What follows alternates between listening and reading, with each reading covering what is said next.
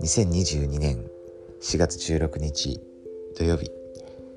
今週は、復活祭イースターです。そして、今日明日ですね。でまさにその、イースターということで、本当に私たちがですね、この霊的な週末を過ごせるように心から祈ります。今日も、テキストからですね引用します。イザヤ53章に記されているイエス・キリストについての予言を読むことは、家族が救い主の贖いの犠牲を理解する上で助けとなるでしょう。あなたの家族が特に力強いと感じた聖句や語句はありますか？救い主の贖罪について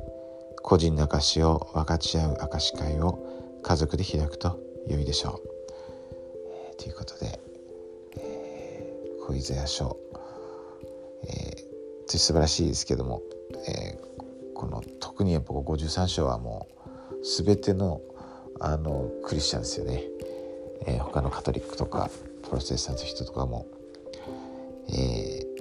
よく引用されると思いますし、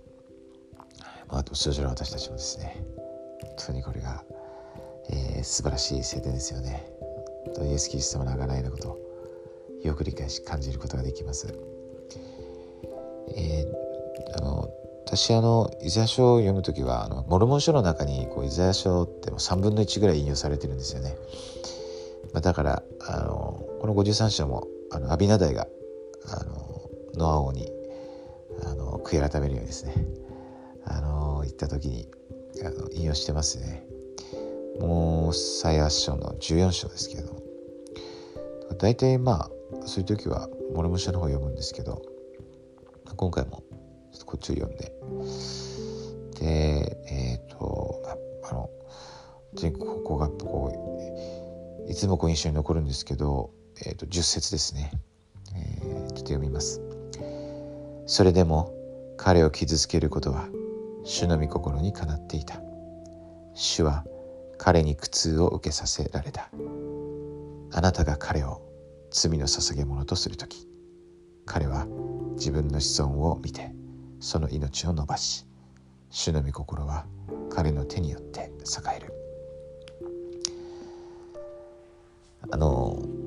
これは本当面白いって言うとあれなんですよね。この元々の旧約聖書のイザヤ書と違うんですよね。で、この53章ずっとこの主語がですね、彼はなんですね、heなんですよね。だからもう彼っていうのはもちろんイエス様のことなんですけれども、ここだけですね主語が変わるんですよね。あなたがになるんですよね。この you になるんです。でずっと何ですかね読んでて違和感を感じてたんですけど、実際だからここは元々の旧約聖書ですねの方ではもちろんheで彼が自分を罪の捧げ物とするときってなってるんですけどね、アビナダイが引用したこのイザヤ書というのは、ここがあなたが彼を罪の捧げ物とするときになってるんです。だからこれ本当私はすごい意味があると思うんですね。贖いは主がもう全てしてくださっていますよね。私たちにとっても過去形です。当時は未来形でしたけれども、ですけど結局それを自分のものに本当にするのは、自分なんですよね。っていうのがもうここですごい私は感じるんですね。そしてイザヤは実際こういうふうに書いたんだということを、そしてそれをジョセフ・スミスは霊感を受けてこれ翻訳してですね、そして、私たちに今残しているんですね。それは本当にすごいなと思います。本当に私たちがイエス様を罪の捧げ物と、するとき、贖いがですね私たちに力を及ぼします。それには信仰と、そして悔い改めが必要ですよね。でそれはもうこのイースターの最も素晴らしい、また最も大切なメッセージの一つです。主は生きておられます。私たちの救い主、贖い主です。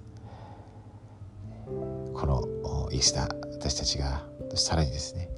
主のこの犠牲に心を向けて、その意味を御霊としてさらに少し理解することができますように、それを感じることができますように。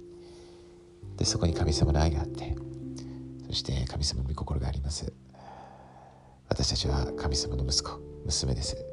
そしてイエス様の贖いを通してそのポテンシャルをですね、最大限に発揮することができます。それが神様の偉大な計画です。本当にこの福音を心から愛しています。そして私たちがこの福音をですね、たくさんの方に模範によって、行いによって、また言葉によって分かち合うことができますように。そしてたくさんの方がこの喜びをですね、受けることができますよう心から祈り、イエスキ